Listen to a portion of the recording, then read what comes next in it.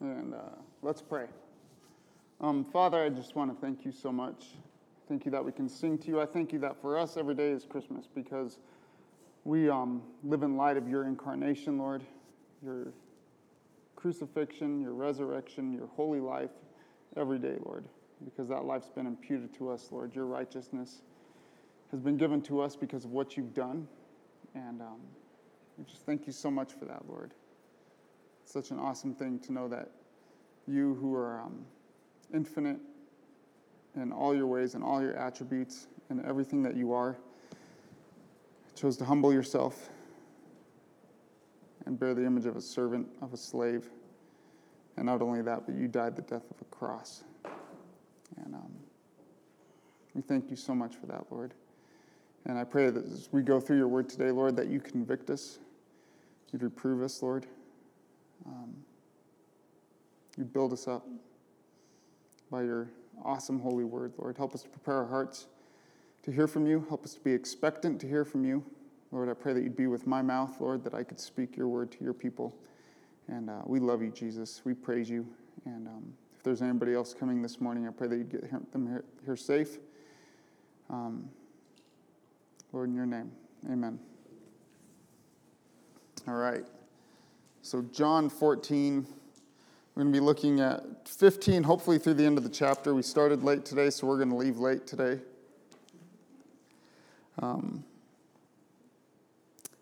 So just to recap kind of what's been going on, it's the Last Supper. It's that last night, it's Thursday night, the night before the crucifixion. Jesus is going to be betrayed, handed over. His disciples are going to flee from him. They're going to fail in their devotion to him. They're going to fail in their loyalty to him. But the Lord's been comforting him in chapter 14, and that's what we've seen. So you remember the 5 Ps. Okay? Anybody got those down, got them written down? So what was it? His promise. He comforts them by those 4 things. We're going to look at the 5th and 6th today. But he comforts them and us by his promise that he will return and gather us to himself, right?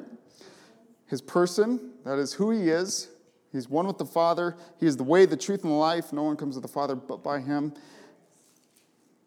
Purpose, that's right.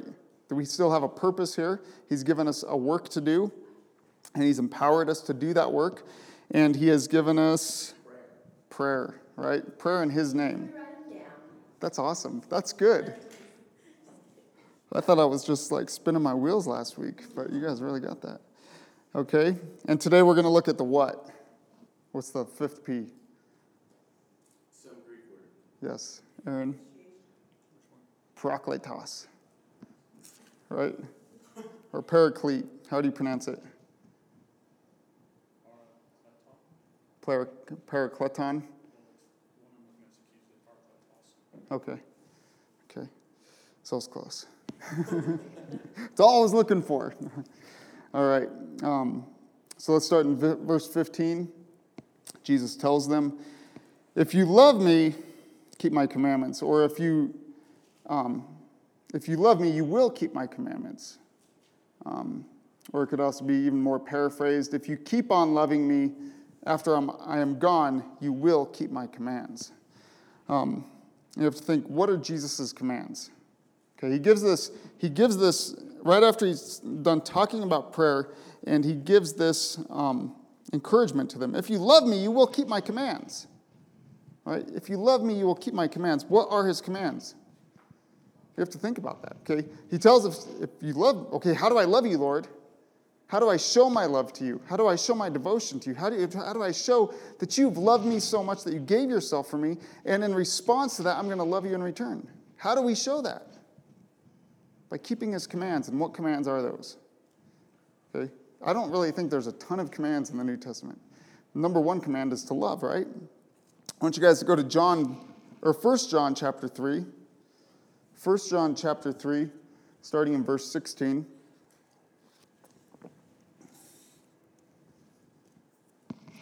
So work your thumbs, your index finger, grab those pages and turn them. 1 John chapter 3, right after 1 and 2 Peter, after Hebrews and James, right before 2 John. Okay, 1 John chapter 3, verse 16, it says, "By this we know love, because he laid down his life for us. And we also ought to lay down our lives for the brethren. But whoever has this world's goods and sees his brother in need and shuts up his heart from him, how does the love of God abide in him? My little children, let us not love in word or in tongue, but in deed and in truth." And you guys should all have that underlined in your Bible. Then he says, "And by this we know that we are of the truth, and the truth assures our hearts before him. For if our heart condemns us, God is greater than our heart and knows all things. Beloved, if our heart does not condemn us, we have confidence towards God, and whatever we ask, we receive from him because we keep his commandments and do those things that are pleasing in his sight. And this is his commandment, that we should believe on the name of his Son, Jesus Christ, and love one another as he gave his commandment." So yeah, two commands really there. One, to believe. One, to believe. God has commanded all men everywhere to repent, to believe in the gospel, that we may have eternal life, right? It's a commandment, to believe. Believe his word. Believe what he says. To not believe is to call him a liar. So it's a command to believe. And to love one another as he gave us commandment. We read that commandment, right, in chapter 13. "A new commandment I give to you, that you love one another as I have loved you, that you also love one another. By this all will know that you are my disciples, if you have love for one another." So now look at 1 John 5, 2 through 3. So just go forward a couple pages.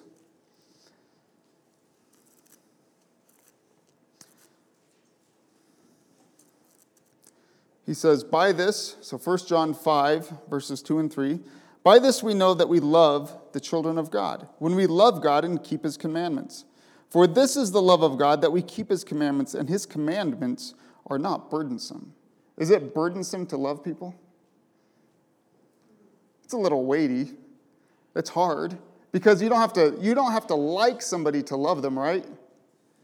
I remember there was a certain individual at Horizon Littleton, and every time you see him, you're just like, "Oh, please, don't talk to me, don't talk to me, don't talk." Oh, he's talking to me.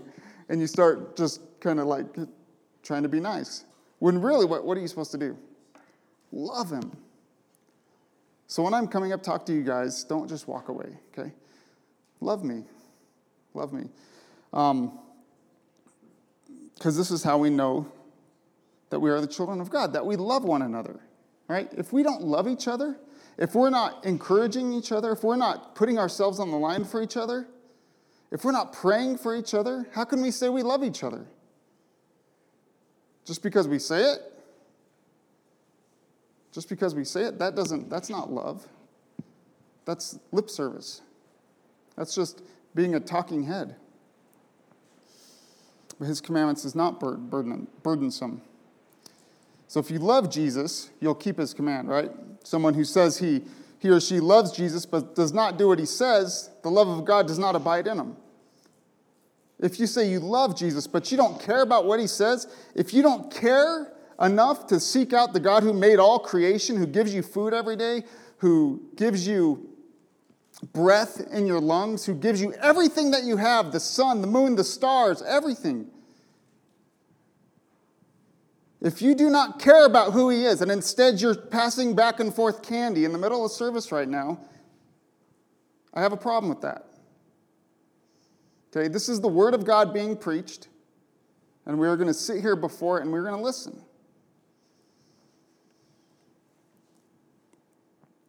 Okay, but if you say you love God, you don't care what he says, you don't care who he is, you hate him.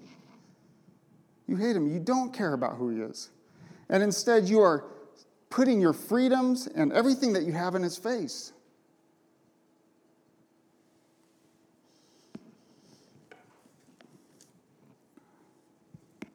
So Jesus says, if you love me, keep my commands. This is not sentimental love. It's not a warm, fuzzy love.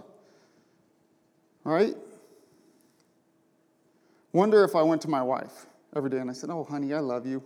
But then she asked me to do something. I'm just like, "Oh, jeez." Plug my ears, walk away. Would that be love? Nick, try it. Just kidding. You'll be a dead man. Yeah. Okay? Or have you tried that? But if we love our wives, what are we going to do? We're going to serve them. I know my wife loves me because she says it? No, because she shows it. She should know I love her because I show it. Right? And there's so many ways we can show it. How do my kids know I love them? Because I just blew buku bucks on Christmas, yo. No, I'm just kidding.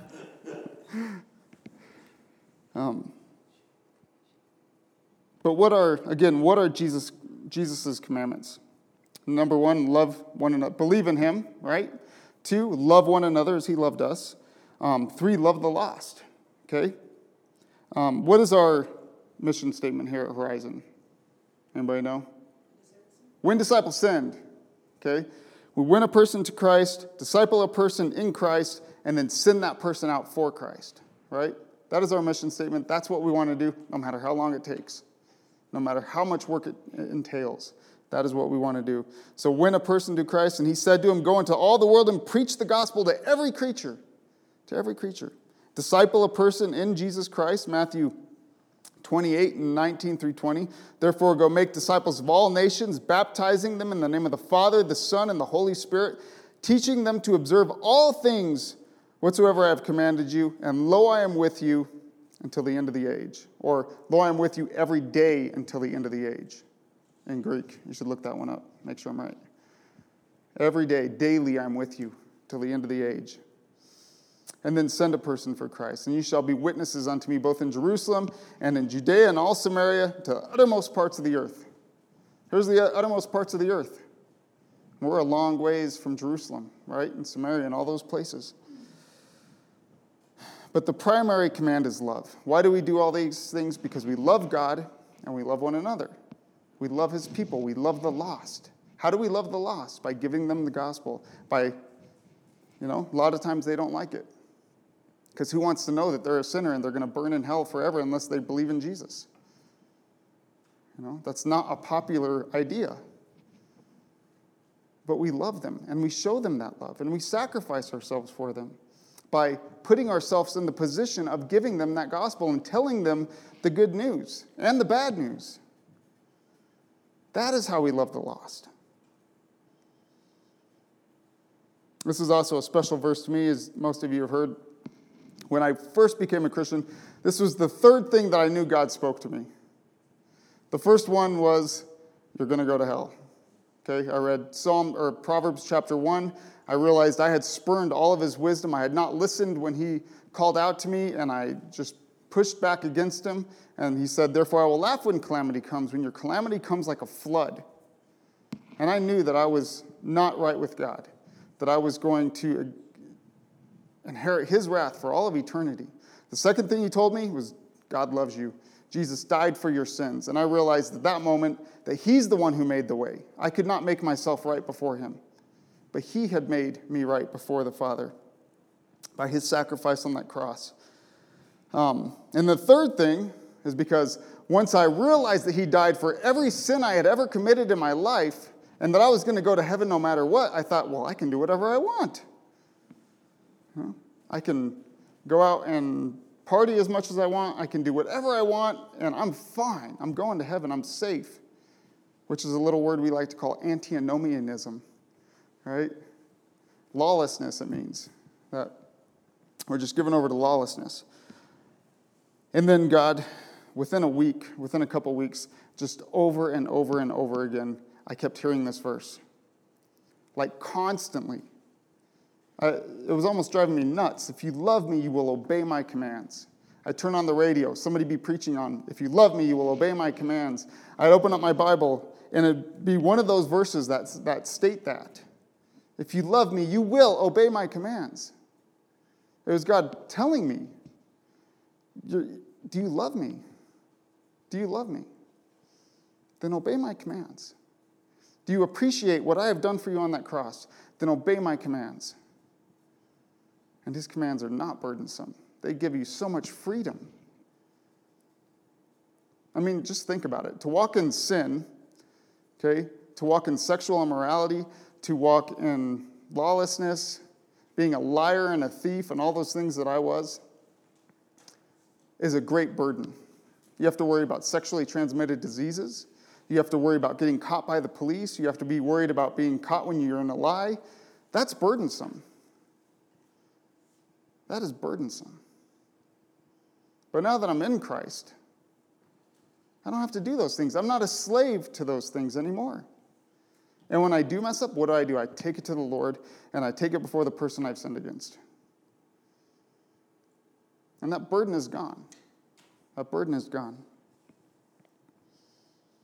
And then verse 16, he says, and I will pray to the Father, or I will pray the Father, or ask the Father, and he will give you another helper, that he may abide with you forever. So for those who love Jesus, he will pray or entreat the Father for another helper. Okay? Do you remember last week the 4 Ps? Okay, again. His promise, his person, his purpose, and prayer, and the parakletos. Okay? That means the Holy Spirit, the helper, the one who gives aid to us, the one who is called alongside to us. That's what it means in Greek, para, and kaleo. Kaleo means to be called aside one another. We've seen that when we've gone through Romans and other chapters. But to be called alongside of us. So Jesus, in order that we can await his promise, right, that we can believe his person, that is who he is, that we can live with his purpose and do his work, right, and pray in his name, has given us a helper, the parakletos, the Holy Spirit, to give us aid, to help us in those things and in so much more. So Jesus said that he would pray to the Father and he would send forth another helper, right? In the legal sense, parakletos means someone who is called alongside as an advocate, someone who helps another in court, whether as an advocate, a witness, or a representative. Okay, so it kind of gives you a picture of a use of that word more in a legal sense. So Jesus, what does he mean too by saying, I will give you another helper? Who's the first helper? Jesus is. He's the one that was called alongside to help us in our need, to rescue us, to save us from our sins, and to show us who God is. All right? To show us who God is. So Jesus is the first paraclete or parakletos. And he's going to send another of the same kind. Okay? The Holy Spirit is God. He's not some kind of impersonal force or anything like that. He helps us before God. He's an advocate on our behalf. Romans 8, 26 through 28 says, likewise, the Spirit also helps in our weaknesses. For we do not know what we should pray for as we ought, but the Spirit himself makes intercession for us with groanings which cannot be uttered. Now he who searches the hearts knows what the mind of the Spirit is, because he makes intercession for the saints according to the will of God.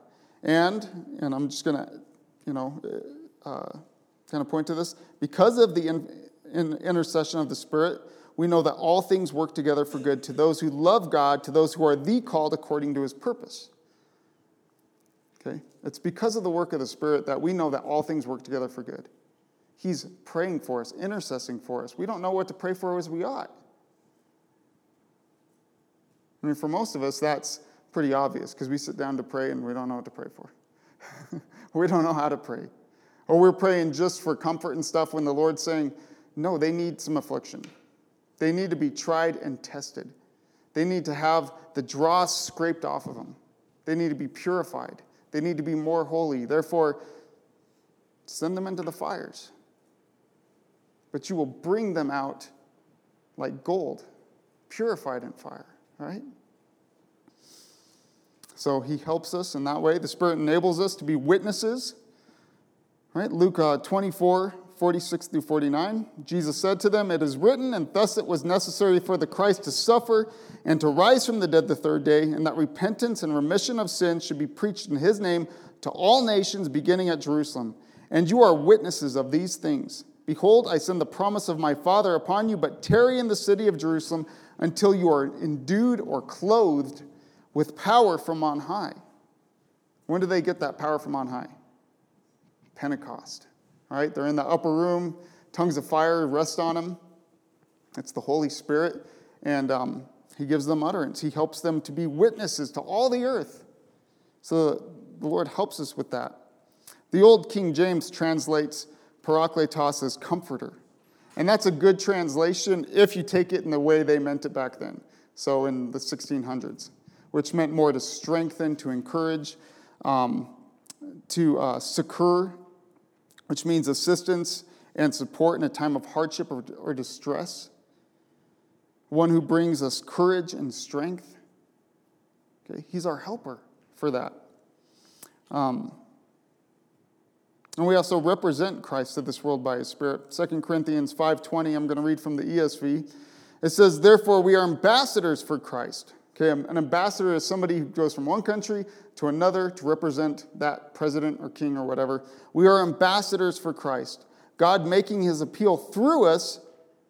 What does that say? God making his appeal through us. Through us. Why? Because he is in us. God making his appeal through us, we implore you on behalf of Christ, be reconciled to God. What are we saying to all those who don't know Jesus? Be reconciled to him. Do you know what he has done for you? He died on a cross. He lived a perfect life. He humbled himself for you. For you, be reconciled to him. All you have to do is believe. You don't have to go through some religious hoops or anything like that. You just have to believe. And belief is putting your faith in him, trusting him, entrusting your life to him, saying, I am yours, you have saved me. That is what it is to believe, to cling to him with everything we've got. And as we go through John's Gospel, we're going to see 5 more teachings on the Holy Spirit, okay, on this parakletos. Okay, I really tried not to jump ahead because then what am I going to teach in a couple weeks, So go to verse 16 again. It says, and I will pray the Father, and he will give you another helper that he may abide with you forever. The Spirit of truth, whom the world cannot receive because it neither sees him nor knows him, but you know him, for he dwells with you and will be in you. So he's called the Spirit of truth. The Spirit of truth. Why? Because he communicates the truth to this world, right? Jesus says later, and I said I wouldn't go forward too much, but I have to read this part because, Scripture interprets Scripture. John 16:12 through 15, so if you just go forward a couple chapters. It says, I still have many things to say to you, but you cannot bear them now.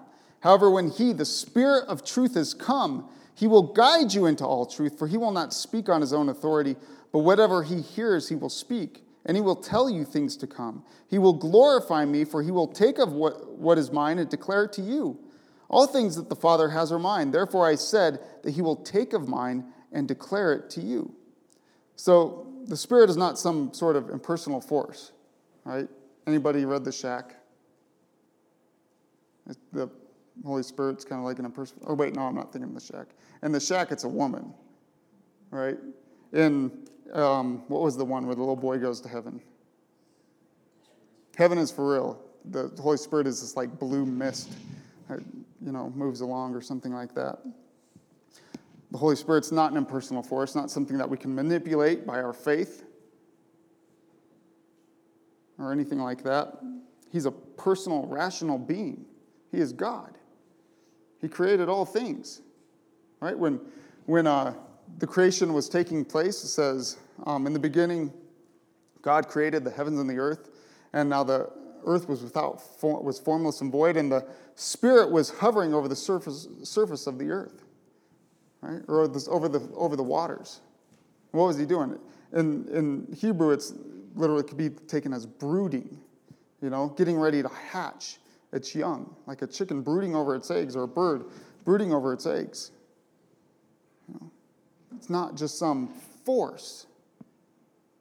He's rational. He's personal. If he makes you do irrational things, it's not the Holy Spirit. We see, if you turn on Christian TV, what do you see? A lot of irrational people doing irrational things because there is no rational spirit there. And the Holy Spirit's not meant for good feelings or crazy behavior, like I've said. John 16:14 says, he will glorify me, for he will take of what is mine and declare it to you. He will glorify Jesus. And we've heard it said before that the Holy Spirit never brings attention to himself. He's always pointing towards Christ, right? Pointing towards Christ. And how is it that the Spirit of truth communicated that truth to the apostles and to us? Through Scripture, right? Through Scripture. I want you guys to go to 2 Timothy 3:16. 2 Timothy 3:16.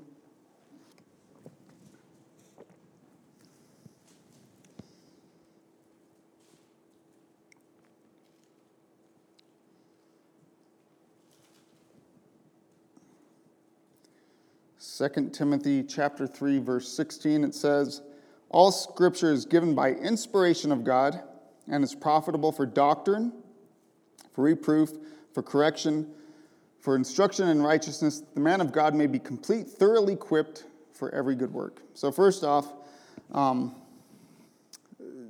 it means, inspired is, tell me if I pronounce it wrong, Aaron, theonostos. Something close to that? Okay. It means God breathed. God breathed. I was listening to R.C. Sproul a long time ago, and it's not just God breathed like he breathed in, like inspire, like we have in the New King James, but expired. He breathed out Scripture, and it's a continuous action that he does. He's constantly breathing out Scripture, right? I'll explain that in a minute, but it's profitable for doctrine, that is teaching, okay? For reproof, that's conviction of the truth or conviction of sins. For correction, that's bringing somebody under the authority of Scripture, of God. For instruction in righteousness, that the man of God may be complete, thoroughly equipped for every good work. So listen, we're not just reading another book. When you come to your Bible, are you expectant? It's theonostos. God breathed. He's continually breathing it out to us, right? The Word of God is a God-breathed book. It's in a continual state of being breathed out by God. The New King James says all Scripture is inspired. And again, it should be expired. Constantly breathing it out. Has God ever stopped breathing out His Word, speaking His Word? Has He ever stopped? No. It says that in Psalm 119:89, forever, O Lord, your word is settled in heaven. Right? The word of God does not change. You cannot add to it. You cannot take away from it. But yet it's living and active. It says in Hebrews 4:12, for the word of God is living and powerful, sharper than any two-edged sword, piercing even to the division of soul and spirit and of joints and marrow, and is a discerner of the thoughts and the intents of the heart. So when you're reading this book, you're not reading just another book.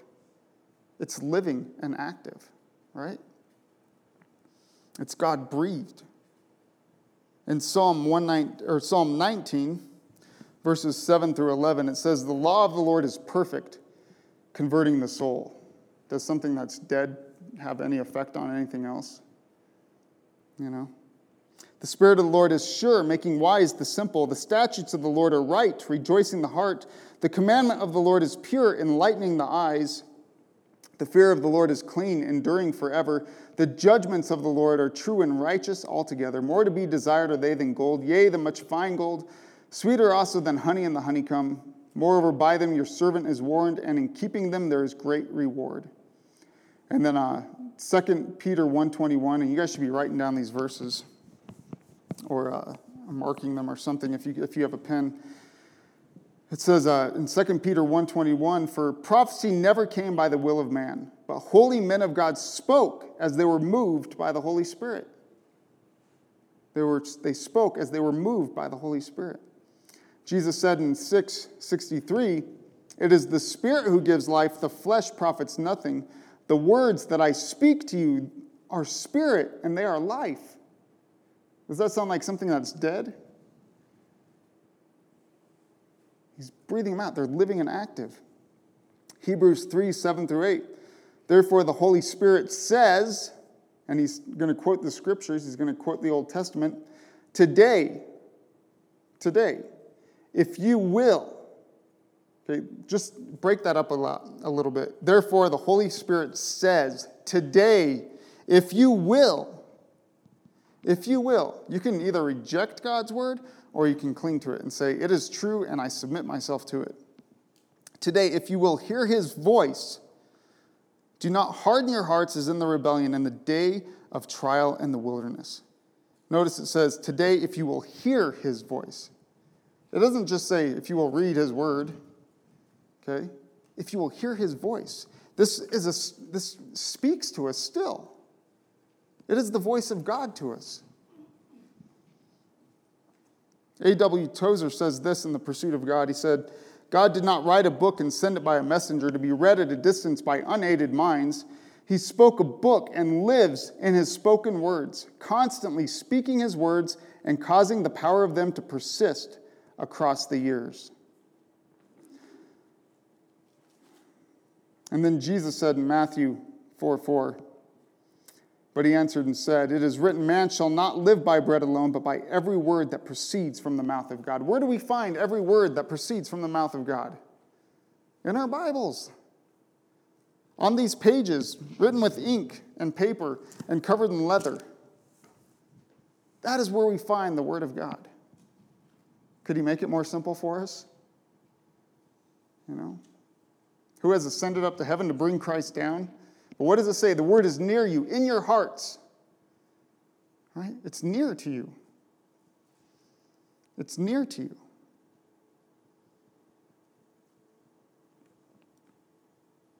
I mean, think about that. When you are sitting down at your table with your cup of coffee, or you're at work, or you're sitting in your car,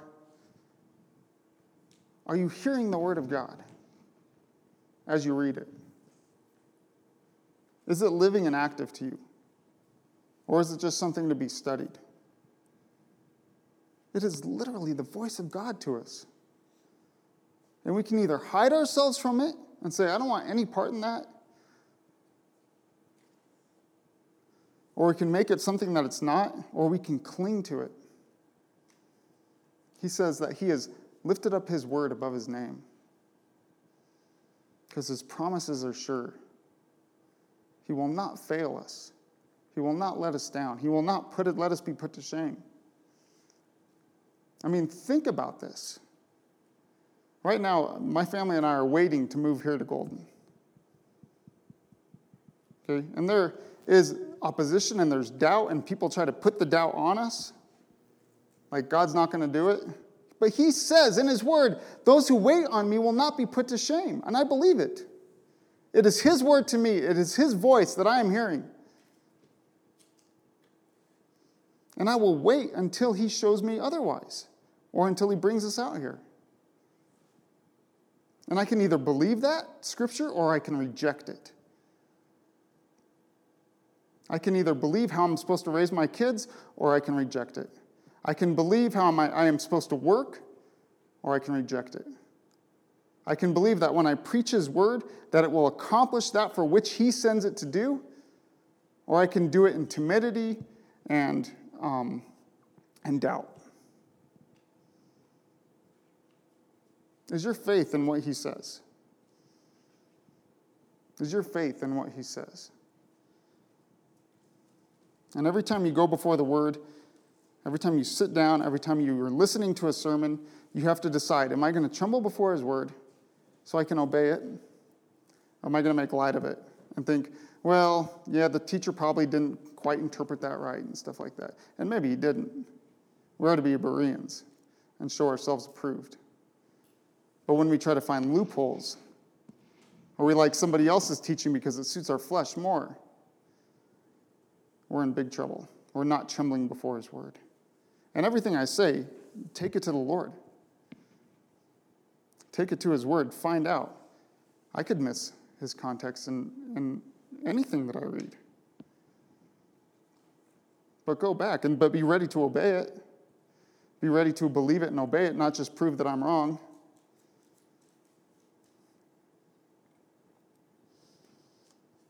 So he says, if you love me, you will obey my commands, and I will pray to the Father, and he will give you another helper that he may abide with you forever.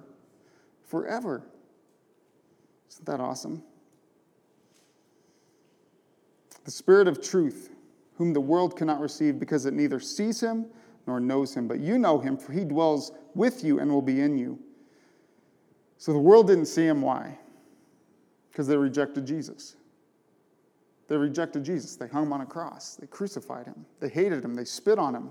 What did the world say about Jesus? They said about all his miracles and everything that he did, it's by Beelzebub that he does these miracles. It's by the prince of darkness that he does all these works. That's what they said about him. And can we expect any difference?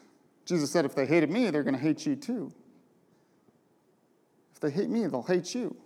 So when we go out giving the words that the Spirit has given us through his Bible, when we go out and giving the message, people are going to hate us. What are they going to say? You're bigoted? You don't agree with homosexual marriage? No, we don't. It's a sin. And so is sleeping with your boyfriend or girlfriend. Okay? What does Galatians 5 say? Now let's go there real quick. Galatians chapter 5.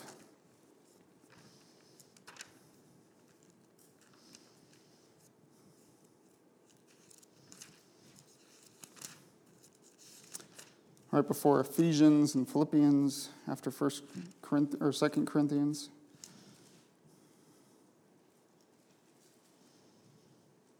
It says, now the works of the flesh are evident.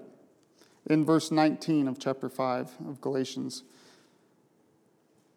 It says, now the works of the flesh are evident, which are adultery, fornication, uncleanness, lewdness, idolatry, sorcery, hatred, contentions, jealousies, outbursts of wrath, selfish ambition, dissensions, heresies, envy, murders, drunkenness, revelries, and the like, of which I tell you beforehand, just as I told you in times past, that those who practice such things, those who are in that continual lifestyle, who don't repent of them, will not inherit the kingdom of God. They will not inherit the kingdom of God. If you hate God, you're going to do those things that God hates. Right? You're going to be worshiping the sun, the moon, and the stars, and trees and stuff like that. You're going to be living in a homosexual relationship. If you hate God, you're going to do those things he hates. But if you love God, you're going to obey his commands, and it's not going to be burdensome. It's going to give you freedom beyond what you can imagine. It's going to give you freedom that the rest of this world doesn't have. And the rest of the world thinks they're free, but they're not. And I tell you when you see it, and older people, you've already seen it. You've seen your friends go down the tubes. Nick and Priscilla, you guys have probably already started to see it. When you get to my age, you're going to see it more and more. And I can only imagine, when I'm 40. Wait, that's this year. Okay. Maybe when I'm 50, it's going to be really bad. I'm sure a lot of them will start dying off. Is this normal when you have like a high school reunion? It's every 10 years. So you have your 10-year, your 20-year, and then 20-year, and then you have your 25-year. And they start doing it in increments of 5 years because people start dying. Right? Is that right? Is that how they do it? I didn't know that until I went to my 20th year reunion this last summer, and they're like, well, we'll see you in 5 years. I was like, why? What about our 30-year? No, it's 25 because people start dying. Drugs, drunkenness. There's just a few things. Sometimes it's cancer, stuff that can't be controlled. But people start dying off. And they live in a way that shows that they hate God, that they don't want to have anything to do with him. But Jesus says, the Spirit of truth whom the world cannot receive because it neither sees him nor knows him, but you know him, for he dwells with you and will be in you. Notice he dwells with you. He's talking to his disciples, his apostles. He dwells with you, with you, alongside of you. In what way? Jesus was filled with the Holy Spirit, right? In that way. But he's also going to be in you. As an unbeliever, okay, what is the Holy Spirit doing? He's sending you annoying Christians to tell you about Jesus, to convict you of your sins. and he's dwelling with you. Right? He's urging you to come to Christ. But then when you believe, what happens? He lives in you. In you. Isn't that awesome? He dwells with you and will be in you. So just imagine the disciples again, okay? They're going to fail. They all know it. Jesus is going to be taken from them. He's going to be betrayed. They're all going to scatter. They're going to forsake him. Peter's going to deny him, saying, I don't even know the man. Over and over again, in front of a bunch of little girls. I mean, really. I mean, imagine if I was scared of Daisha, someone her age, and Angie. Angie's her friend back there. Okay? Imagine, oh, don't you know Jesus? No, I don't. Weren't you with him? No, I wasn't. Peter, this big burly fisherman, scared of little girls, little servant girls. They're going to fail. And he says, the Spirit dwells with you and will be in you. You're going to have power. You're going to have power. Imagine the comfort that this gives the disciples, if they understood it. I don't believe they did. But it should, and it should encourage us. We have the Spirit of the living God living in us. And so, there's a couple things that could mean. One, I'm skipping forward to verse 18. So then he goes on, he says, I will not leave you as orphans, I will come to you. I will not leave you orphans, I will come to you. So what did Jesus mean by this? Either one, that he would come to them after the resurrection.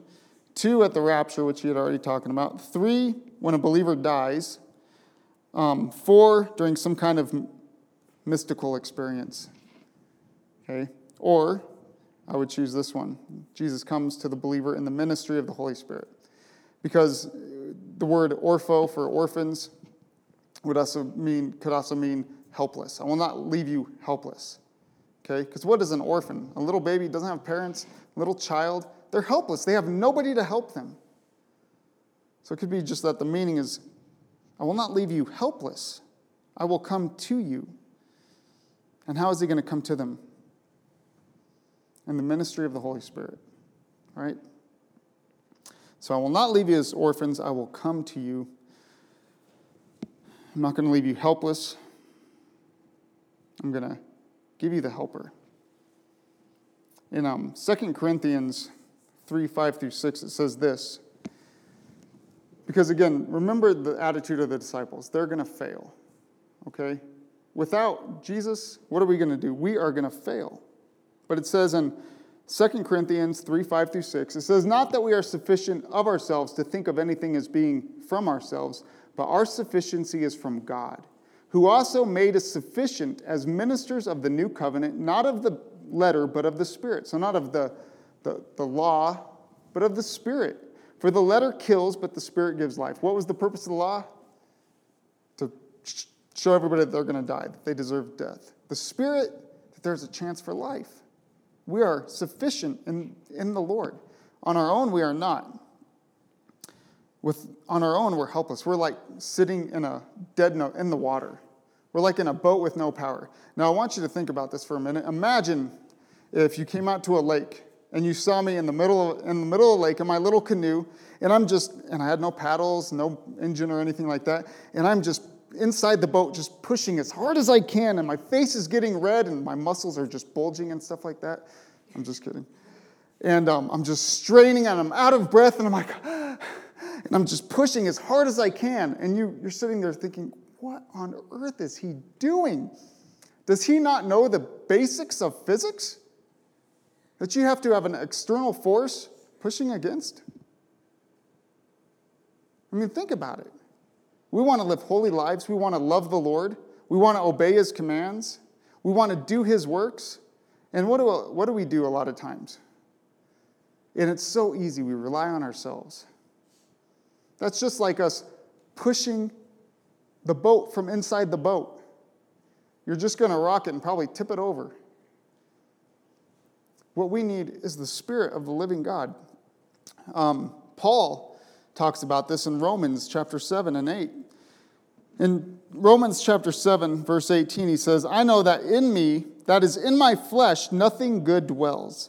For to will is present with me, but how to perform what is good, I do not find. He doesn't have the power. He has the will. He's redeemed by the Lord Jesus Christ. He loves God, but he has no power to do what is good. And then he ends it with, "O wretched man that I am, who will deliver me from this body of death?" And then in chapter 18, he unveils the answer. All right, chapter 8 in Romans, it says in verse 11, "But if the spirit of him who raised Jesus from the dead dwells in you, he who raised Christ from the dead will also give life to your mortal bodies through his spirit who dwells in you." Okay? When we have the spirit, it's like attaching that motor to the back of that boat. It's inside, it's outside, and it's pushing us onwards. Right? If we don't have the Holy Spirit, we have no power. So how comforting is this for the disciples who are going to fail him, who are wondering how they're going to do all these things? They don't even know where Jesus is going. They're completely lost. Their expectation was that he would set up his kingdom and rule the earth, not go and die on a cross and then be raised and go back to heaven. Their expectation was that he would be a ruler on the earth at that time. So verse 19, it says, "A little while longer and the world will see me no more, but you will see me. Because I live, you will live also. At that day you will know that I am in my Father, and you in me, and I in you." So how do we see him and how do we know him? Those who believe or who would believe saw him for 40 days, right? They saw him again. When he rose from the dead, that's like one of the greatest evidences that we have that Jesus truly rose from the dead. Okay? Just think of a man who is brutally beaten, flogged. His flesh is just in ribbons. Okay? On a cross with nails in his wrists, and then they thrust a spear into his side, break his pericardium, and water and blood pours out of his side. They wouldn't be expecting him to come back to life. Right? He goes into the tomb. They bury him for 3 days, and then he raises from the dead, conquering sin and death for all time, for all who believe in him. And then he raised, and he was with them for 40 days. It says in Corinthians that he appeared to more than 500 brethren at once. More than 500 people at once. And we've seen him. Maybe not physically with our eyes, but we have seen him through the eyes of faith, through his word, through the illumination of the Holy Spirit. In Colossians 1:27, it says, "To them God willed to make known what are the riches of his glory, of the mystery among the Gentiles, which is Christ in you, the hope of glory." The best evidence that Christ has risen is that he is in me, and that he is in all those who believe. That is really what convinces me. You know, we can look at all kinds of proofs and stuff that Jesus really rose from the dead, but the one thing that truly convinces me is Christ in me. That Jesus literally, by the Spirit, lives in me. He's marked me, sealed me, saved me. It's kind of like Balaam. Did Balaam ever see Christ? Remember Balaam, book of Numbers? The prophet whose donkey talked to him? Right? He says this in Numbers 24:15 through 17. It says, "So he took up his oracle and said, 'The utterance of Balaam, the son of Beor, the utterance of the man whose eyes are opened, the utterance of him who hears the words of God and has the knowledge of the Most High, who sees the vision of the Almighty, who falls down with eyes wide open. I see him, but not now. I behold him, but not near. A star shall come out of Jacob. A scepter shall rise out of Israel and batter the brow of Moab and destroy the sons of tumult.'" Balaam saw Jesus, but he rebelled against him, right? He loved the wages of sin more than of righteousness. He loved cash more than he loved the truth. And what did he do? He told the king of Moab, he said, "You know what, just send out a bunch of really pretty girls and who worship false deities, and the Israelites will take them as their wives, and they'll start worshiping, and then God will be against them. It'll stumble them." And that's what he does. And even though his eyes were wide open, he decided to close them against the truth. But I am convinced by Christ because I have seen him through the eyes of faith. Jesus said, "It is the Spirit who gives life. The flesh profits nothing. The words that I speak to you are spirit, and they are life." I have seen Christ through his word, through what he has done in me. So do I just believe because of the external evidences of the Bible? I mean, think about it. We're always looking for those external evidence. We love them because it kind of validates a little bit. But do we rely on those? Are they more authoritative than the Word of God? Or philosophy of religions? Is that more authoritative than the Word of God? Is it because of our feelings, our emotions? I had a lady at work. I was trying to tell her about the Lord and everything. And she says, I kept trying to go to church and stuff like that, and I just never gotten an emotional experience, so I just gave up. And it was so sad. You're sitting there hearing the Word of God, and what you really want is an emotional experience. You want to feel. I don't have to feel God. I don't have to sit here and feel goosebumps or, feel excited or anything like that. I know he is real. I know that he has changed my life. I know that his word is true. By his word. And also, he says, he will be in us. I am in Christ, right? I am in him according to his meritorious work for me. I'm in him. His good works, his righteousness is then imputed to me. That's also what it means to be in him. Verse 21 in John 14, it says, "He who has my commandments and keeps them, it is he who loves me. And he who loves me will be loved by my Father, and I will love him and manifest myself to him." Judas, not Iscariot, so it's probably Judas the Zealot, said to him, "Lord, how is it that you'll manifest yourself to us and not to the world?" So in a way, he's thinking, how are you going to show us your glory? How are you going to manifest, show us who you are, but not at the same time show the world? Aren't you supposed to come and be that reigning king? Jesus answered and said to him, "If anyone loves me, he will keep my word, and my Father will love him, and we will come to him and make our home with him." So again, he's going to dwell in us, right?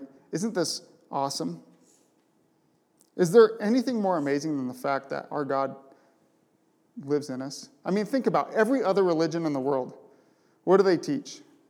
You do this, you do this, you do this, and you get to God. Only biblical Christianity teaches God did this and he came to us. Right? And if you believe his works, he comes and lives in you. It's insane. It's amazing.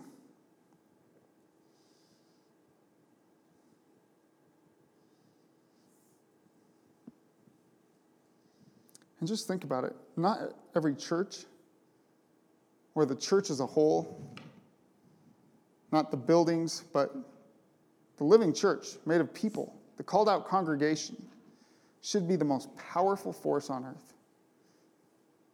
I mean, think about that.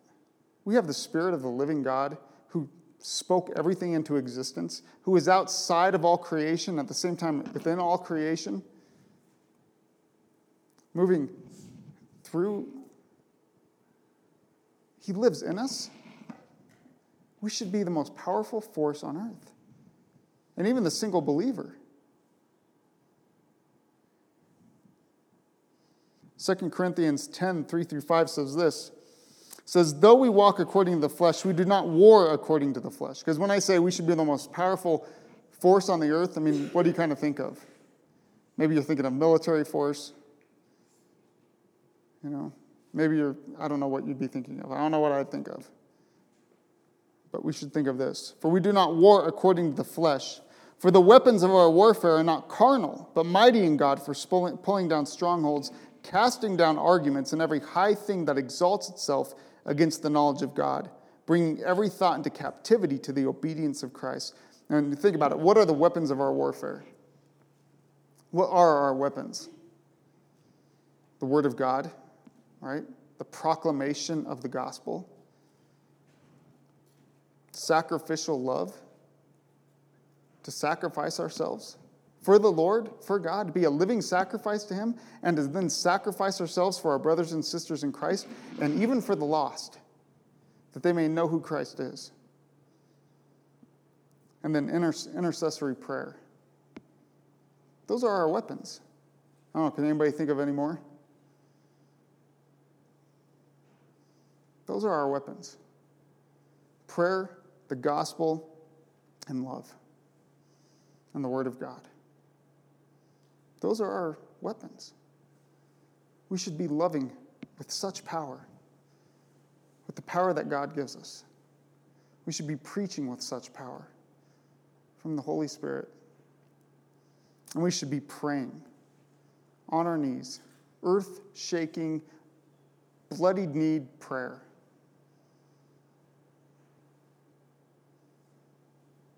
Praying, not just fickle little prayers. Oh Lord, bless this meal. Let us have a good day. Amen. Yeah. But truly, praying in the Spirit. Praying for God's will to be done on this earth. Praying for His mind. And look at verse 24. He who does not love me does not keep my commands, or not keep my words. And the word which you hear is not mine, but the Father's who sent me. So, in Greek, according to Robertson, this is the present active. He who does not love me. So, the one who keeps on not loving me. The one who continues in their sin, who will not turn. The one who will not love me does not keep my words. And the word which you hear is not mine, but the Father's who sent me.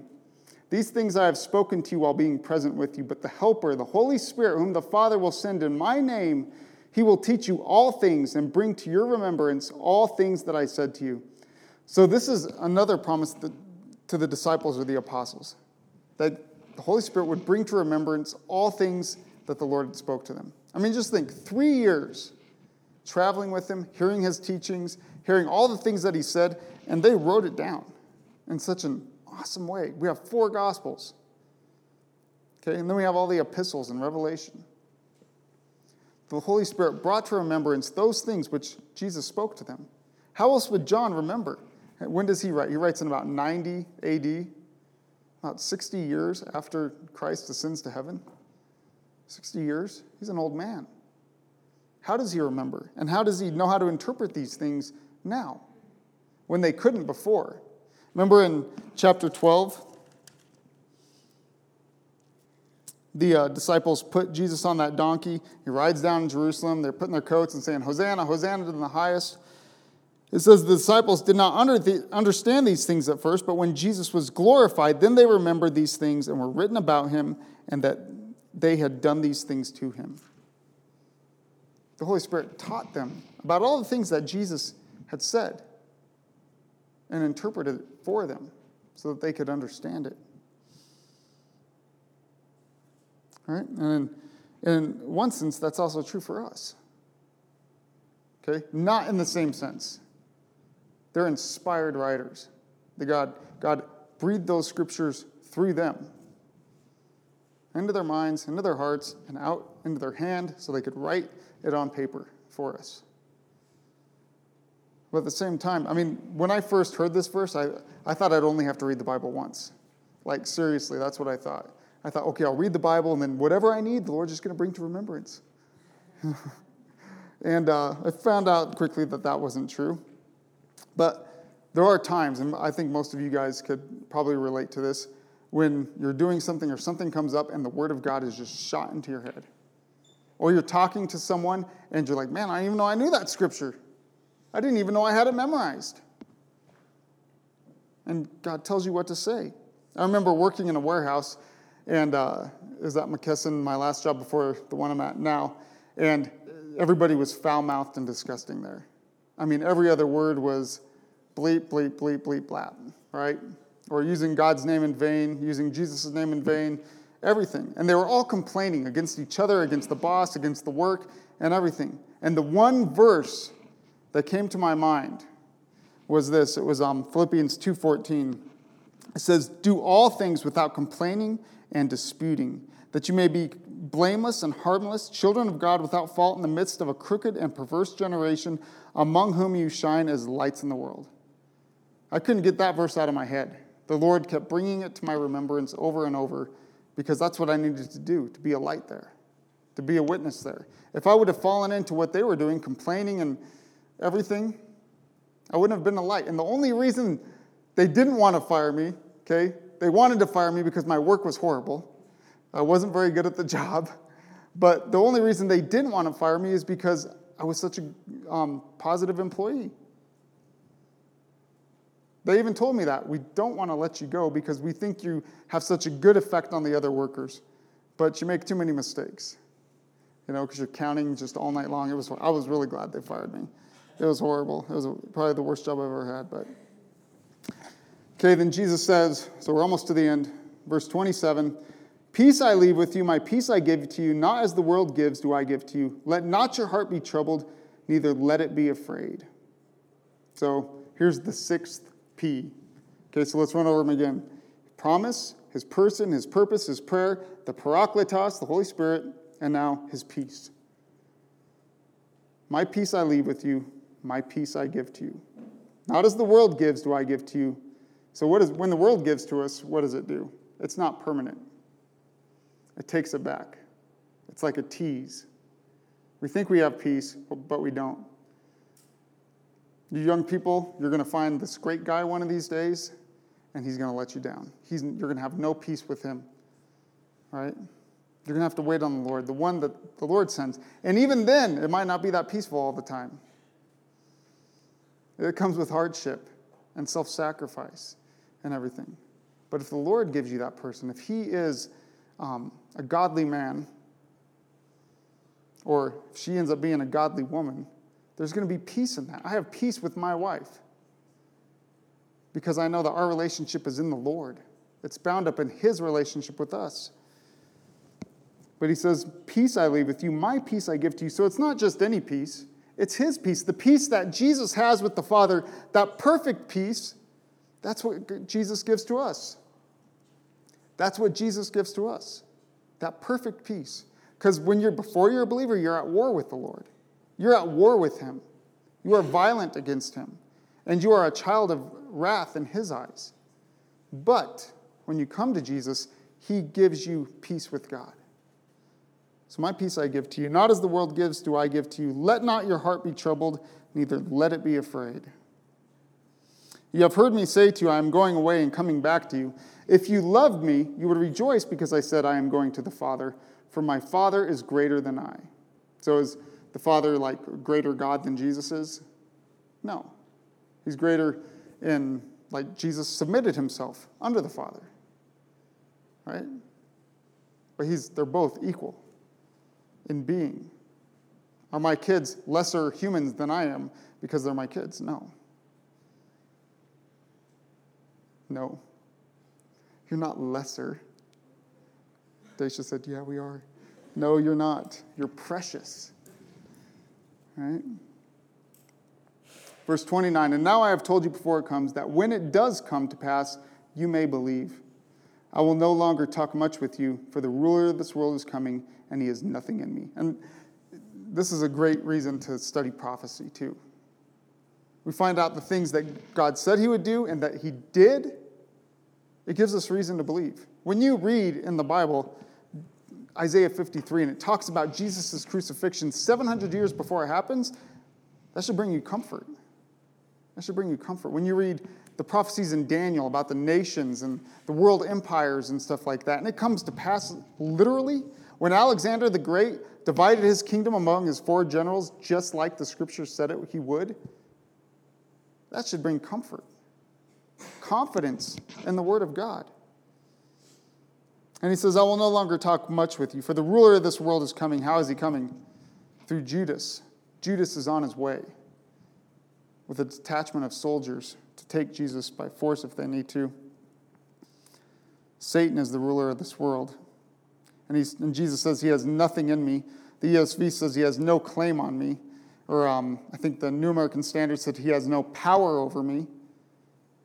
Satan would have a claim on Jesus if Jesus was a sinner. Right? When I read that verse, I think of the Chronicles of Narnia. And you remember when Aslan is taken to the stone table, and the White Witch says that, talks about the deep magic. I can't remember it all, but she's basically saying, I have power over the life of Edmund, over the boy who had sinned, right? And so Aslan gives his life and puts himself underneath the White Witch. And so in a similar way, that's what Jesus did. But Satan had no power over him. He put himself under that. It was under the mighty hand of God. In 1 John 3:8, it says, he who sins is of the devil, for the devil has sinned from the beginning. So if you sin, you're of the devil. You belong to him. He has a claim over your life. For this purpose, the Son of God was manifested that he might destroy the works of the devil. The Son of God was manifested that he might destroy the works of the devil. Now, the gospel is multifaceted. And how did he destroy the works of the devil? When he rose from the dead. He died for our sins and he rose from the dead. He destroyed the works of the devil. So if you are in Christ, the devil has no claim on you either. Right? His work has been destroyed. He has no claim on you. He has no authority over you. You belong to God now. You don't belong to him. Look at that verse again. He who sins is of the devil. He who sins is of the devil. For the devil sinned from the beginning. For this purpose the Son of God was manifested that he might destroy the works of the devil. So if you're in Christ, he has no claim on you. If you're outside of Christ, though, you are not safe. You should be afraid. You should be terrified. Because the one who wants to destroy you owns you. Owns you. Verse 31, but that the world may know that I love the Father, and as the Father gave me commandment, so I do. Notice how he brings that all the way back around. If you love me, obey my commands. What did Jesus do? He loved the Father, and he obeyed his commands. And then he says, arise, let us go from here. So they leave the upper room at this point, and they probably start going to the Garden of Gethsemane on the Mount of Olives. So should we be troubled? Should we be afraid? If we're in Christ, no. We have his promise, his person. I keep forgetting. His purpose is prayer, the parakletos, and we have his peace. Amen and hallelujah, right? So, Father, we thank you so much. Your word is so good. It was breathed out by you, Lord. I pray that we would see greater works of you, Lord, in this world. Lord, every time we turn on the news, we see horrible things. Children being murdered. Police officers being shot. People starving. False satanic religions decapitating people. Setting children on fire. Doing horrible, awful things. And I pray that you would do a great work. Lord, I pray that you would enable us, that you would prepare us to do your works. Lord, this week, Lord, that we would not be content going one day without praying for somebody, without giving somebody your gospel, without loving somebody for you.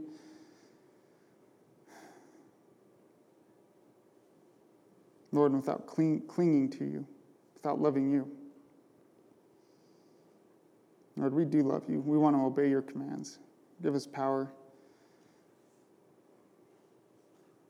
We love you in Jesus' name. Amen. We're going to do communion. So if you want to come up and take it, remember communion is